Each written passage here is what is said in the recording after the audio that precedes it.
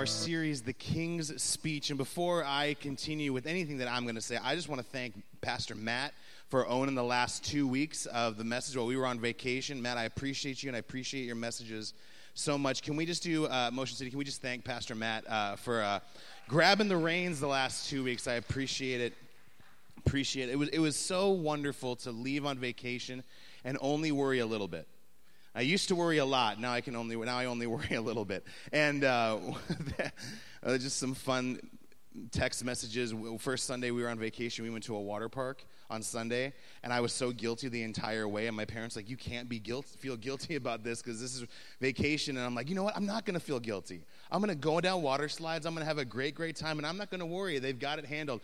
And then there's just a bunch of text messages after I get out of the water and be like, hey, I need your passcode for this. This isn't working. And it's like, shoot. And so then we got all that figured out Saturday, and everything was good the next Sunday. But, man, it is so good to be back with you guys. We can honestly, Jen and I, we missed you guys. We missed being at Motion City the last couple of weeks. But thank you for giving us the opportunity to go on vacation. For those of you who stepped up and served, those of you who continue to serve, thank you so much just for allowing us the opportunity to get away and get sick.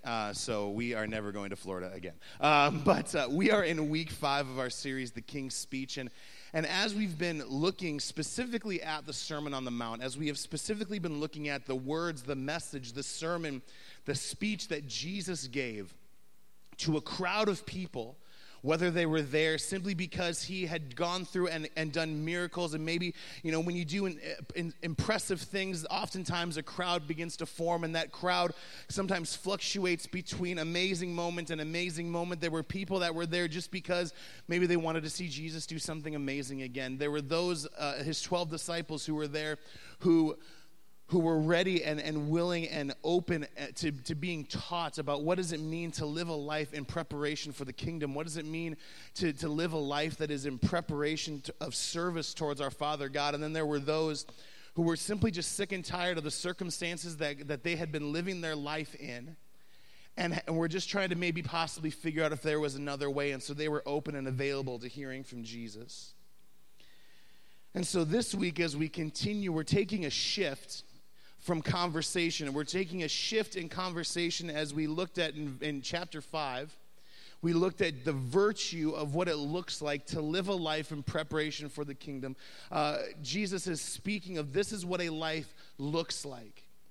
When it comes to following me, when it comes to being in preparation for the things of God, this is what a life looks like. These are the things that we are. These are the things that we're not. And what Jesus is going to do is he's going to shift the conversation towards a very unique word, towards a very unique aspect of our life. And so what I want to do is I want to ask you a question this morning.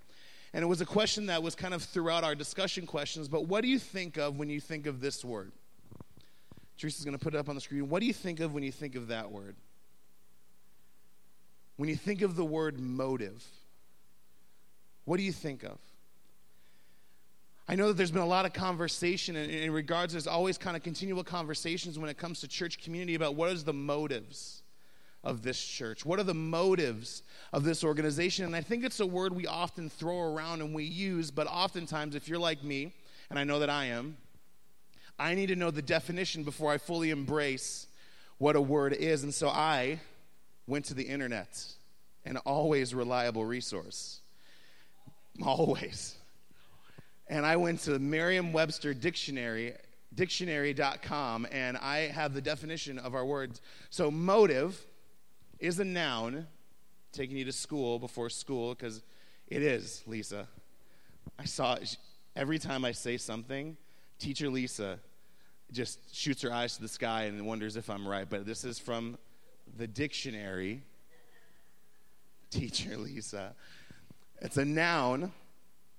And motive is something that causes a person to act. When we have motives behind anything that we do, there is something that has happened, something that we have experienced, something that we have perceived or seen, read about or watched, and it's something that moves us to something. It moves us to action. It moves us from the sidelines into the game. And so what we're going to be looking at as we move into chapter 6 is what Jesus does in his conversation is he begins to move from this is what a life looks like to these are the motives that we're called to live with as Christians. If you have a Bible, I would invite you to turn to Matthew chapter 6. And we're going to be looking at verses 1 through 18, Matthew chapter 6, verses 1 through 18. And we're going to be looking at 18 verses, a passage where Jesus really begins to pull the motives of the people listening. And I think in 2017, pulling the motives of his church into the center of the conversation. Because the truth of the matter is, we do a lot of things. We do a lot of things as individuals. We do a lot of things as the church. We do a lot of things. But what Jesus is going to do is he is going to say, hey, I know you do a lot of stuff. But what's your motive and why? And so Matthew chapter 6, starting in verse 1, says this. Jesus says, watch out.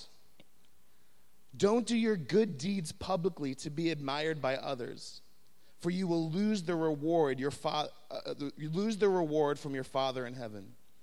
When you give to someone in need, don't do as the hypocrites do, blowing trumpets in the synagogues and streets to call attention to their acts of charity. I tell you the truth. That would be an interesting thing to do if you have a Bible, is underline the times that Jesus says, I tell you the truth.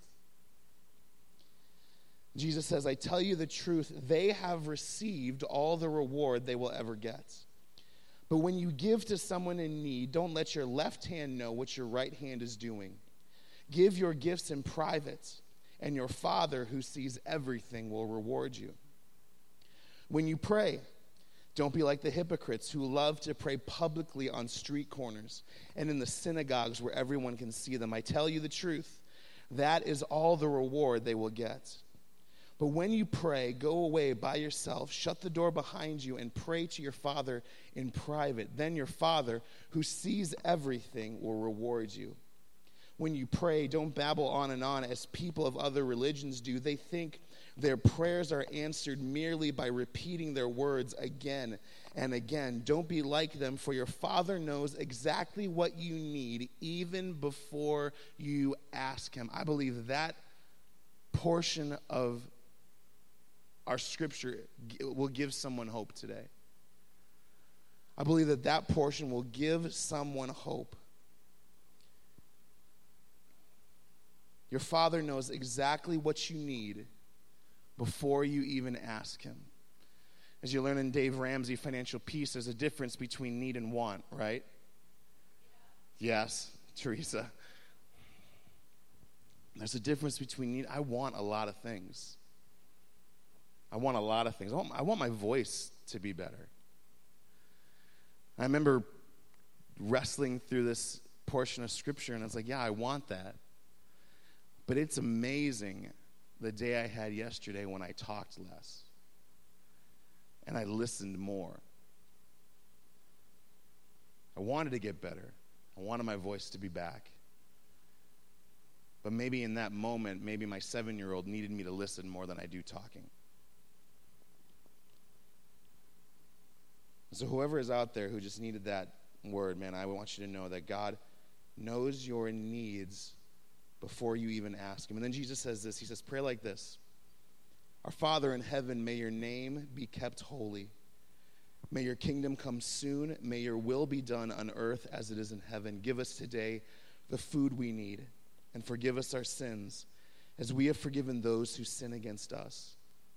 And don't let us yield into temptation, but rescue us from the evil one. If you forgive those who sin against you, your heavenly Father will forgive you. But if you refuse to forgive others, your Father will not forgive your sins. And when you fast, don't make it obvious as the hypocrites do. For they try to look miserable and disheveled, so people will admire them for their fasting. I tell you the truth, that is the only reward they will ever get. But when you fast, comb your hair and wash your face. Then no one will notice that you are fasting except your Father who knows what you do in private, and your Father who sees everything will reward you. can you kind of notice a trend in the way that Jesus is addressing these specific areas of our life? What Jesus is doing is he's bringing our motives, I think, into question, but also just into reality, because we never do anything as people without a motive. Right? Husbands, we wash the dishes, sometimes to get a little kissy-kissy on the couch afterwards. We have a motive. Wives, I'm not even going to assume. I'm just assuming they're there. I'm not going to speak for you because there's more ladies in here and you could rush the stage. But we never do honestly, I think that we as people, I think we are built with this sort of cause and effect reality built into our lives, and we never do anything without a motive. Can we be honest and say sometimes our motives aren't that great? But sometimes our motives are good. And what Jesus is doing is he is bringing our motives and the motives of why we do things into the center. As we looked at the definition of what a motive is, something that causes a person to react. If I were to give you my definition, it would be, it's the why behind the what. Why do you do the things that you do? Why do we do, what is the what that we're trying to get when it comes from the why? And it's a hard question to ask sometimes, because depending on the circumstance or situations, oftentimes my motives for the same thing are different day in and day out, you know? I'm a fickle human being. I'm a messed up, broken, self-absorbed human being at times. And oftentimes I can say I genuinely do the dishes because I want to serve my wife, and sometimes I do the dishes because I want her to notice it. It has nothing to do with service, but it has everything to do with receiving affirmation. And as Jesus talks through these 4 very specific areas of our life, these 4 different conversation points, the first being giving, the second being prayer, the third being forgiveness, and the fourth being fasting, he lays out a very precise roadmap for us. And he first begins with a warning. He says, watch out.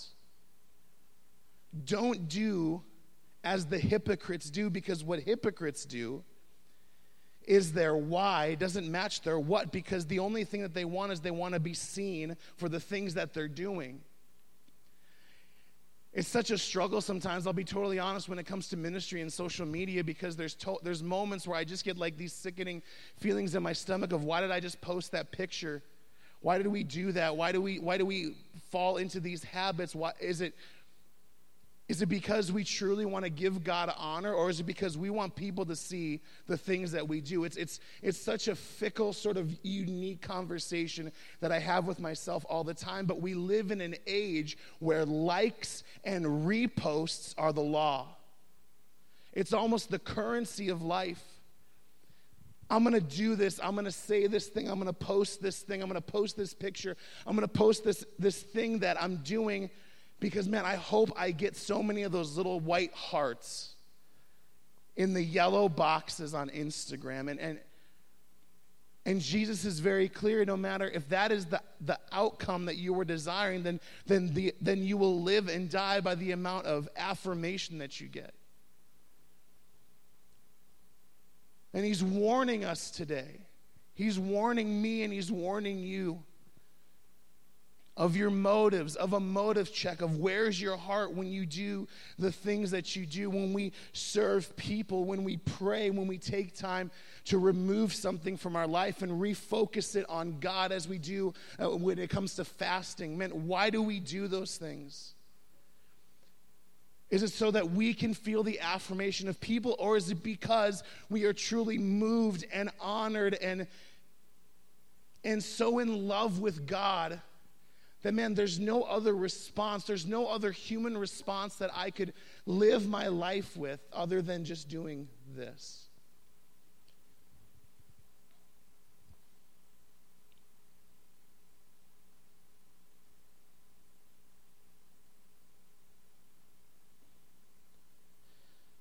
So the truth is, I think that we are at a very unique place when it comes to church and culture, because the reality is our motives are never seen well, I think. You know, I've grown up in church, been a pastor for 11 years, and there's always those conversations when it comes to tithes and offerings. That's always kind of the big one. What are the motives? Church just wants your money. And the reality is, I can't answer for anyone else's motives. I can only answer for mine, which is what makes this so difficult. This isn't a corporate thing that we do as a church, but this is a personal thing that we do as the church. When it comes to our motives, do we seek the affirmation of men, or do we seek to honor God? And I can't answer that question for you. That's why this section is such a struggle, because this speaks to no one other than me. Matthew chapter 6, verses 1 through 18 speaks to no one in this room this morning except to me, because I have to internalize my motives. I can say what I want your motives to be, but you're in charge of your motives. You're in charge of the why behind your what. And God is gracious and he's merciful, and he offers us forgiveness for when those moments our motives aren't exactly where they should be. But what Jesus is laying out this morning for us, what he's pulling into the center of the conversation, is each of you individually, why do you do the things that you do?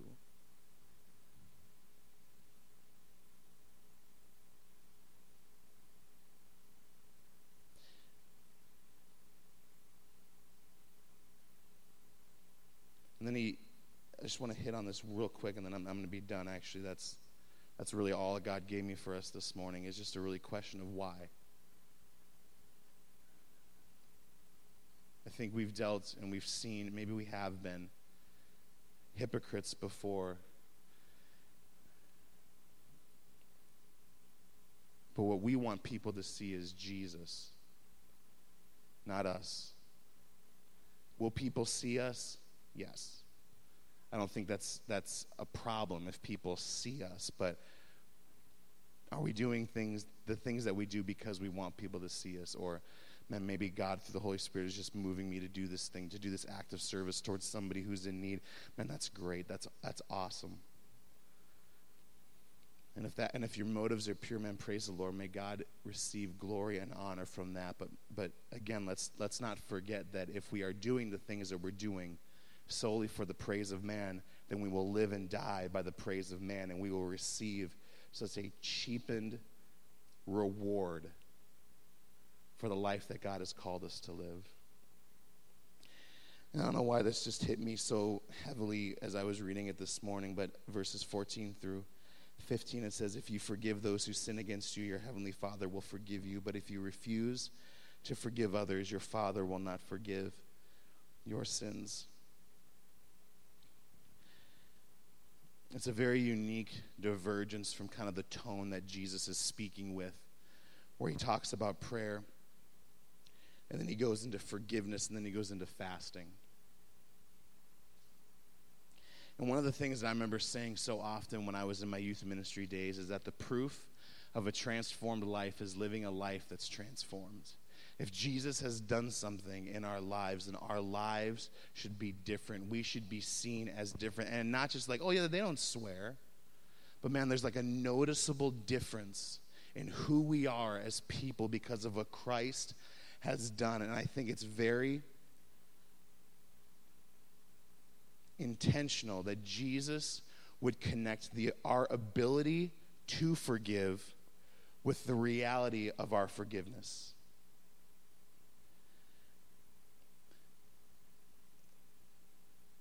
So Sandlot. It's summer, whatever. So the Sandlot, there's that scene if you haven't seen the Sandlot, it's a fantastic movie. It won't change your life, but it'll make you laugh. But there's a scene where all the boys get together in the tree house, and there's that conversation about s'mores. Does anybody know what I'm talking about? And the guy goes, hey, Smalls, do you want a s'more? And then this poor kid just goes, well, how can I have some more of something? I haven't had anything yet. And then there's the infamous line, You're killing me, Smalls. Thank you, Andrew. You're killing me, Smalls. And this is going to prove a point. I just want to set that up. But the conversation is so profound in the sense that, like, the question was, do you want this? And the immediate response is, well, how can I give you some more of something because I haven't gotten anything yet? When it comes to forgiveness, we can never give what we have yet to receive. We can't give out of what we don't have. And our forgiveness is directly tied to our ability as Christians to forgive others. And Jesus is very clear. If you do not forgive, then your sins have not been forgiven. You are giving out of something that you have not received. You are giving out of something that you have not lived in. And so the reality is, man, we are people who have been forgiven. Therefore, we are people who forgive. And that's hard. And I don't want to like tiptoe around that issue, man. Forgiveness sucks sometimes because I don't want to do it. I'm not in the mood to do it. My emotional well-being has not caught up with my spiritual calling. But Jesus says, you need to forgive. You need to forgive because you've been forgiven. The worst of you has been forgiven by the best of God. And therefore, because we are the representation of God on this planet, in this country, in this city, whatever has happened to us, we have a spiritual mandate. We have a calling. We have a sanction from the Father to be people who forgive.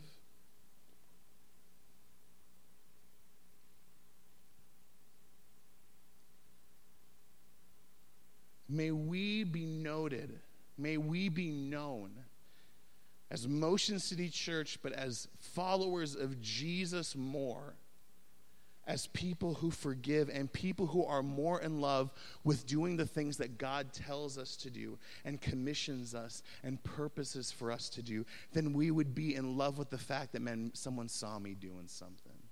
That's a horrible way to live. I lived so much of my ministry career in that mindset of, man, who can see me? And honestly, when no one saw me, when we moved to Brainerd for a month and a half and we were planning this whole thing and I was just some guy, it kills you. Because I've lived all of my life trying to be noticed by others rather than being known by God. And so this morning, my question is, why do you do the what? What are your motives? And where's your heart? Father, I just, God, I really do hate this portion of Scripture. It's uncomfortable. God, I like when you have me talk to them, but it's very difficult when you talk to me.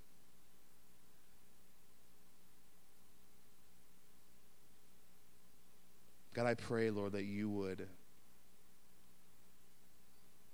do something in my heart, do something in our hearts, God.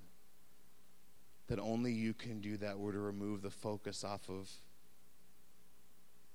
ourselves and what others see. And God, would you just position us in a place that is so in such desire to just do the things that you've called us to do, whether it's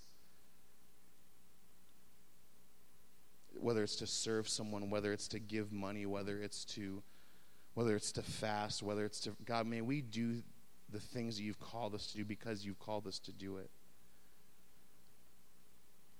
May our motives be right. May our motives be pure, God, that people wouldn't simply see people doing something to be seen, but God, may it be more than that for us. May it be more than that for us when it comes to how we serve and love this community, this city, and this world. God, may this not be about us. God, may it never be about us, but may it always be about you. And so, God, I ask right now, Holy Spirit, that you would begin to work in each and every one of our hearts, that you'd begin to work in each and every one of our lives. God, that you would, as you did in Matthew 6, verse 1 through 18, God, would you just pull our motives into the center of the conversation? And would you allow us not to say anything, but Holy Spirit, we allow you to speak and shift and change and adjust. Father, it's in your name I pray. Amen.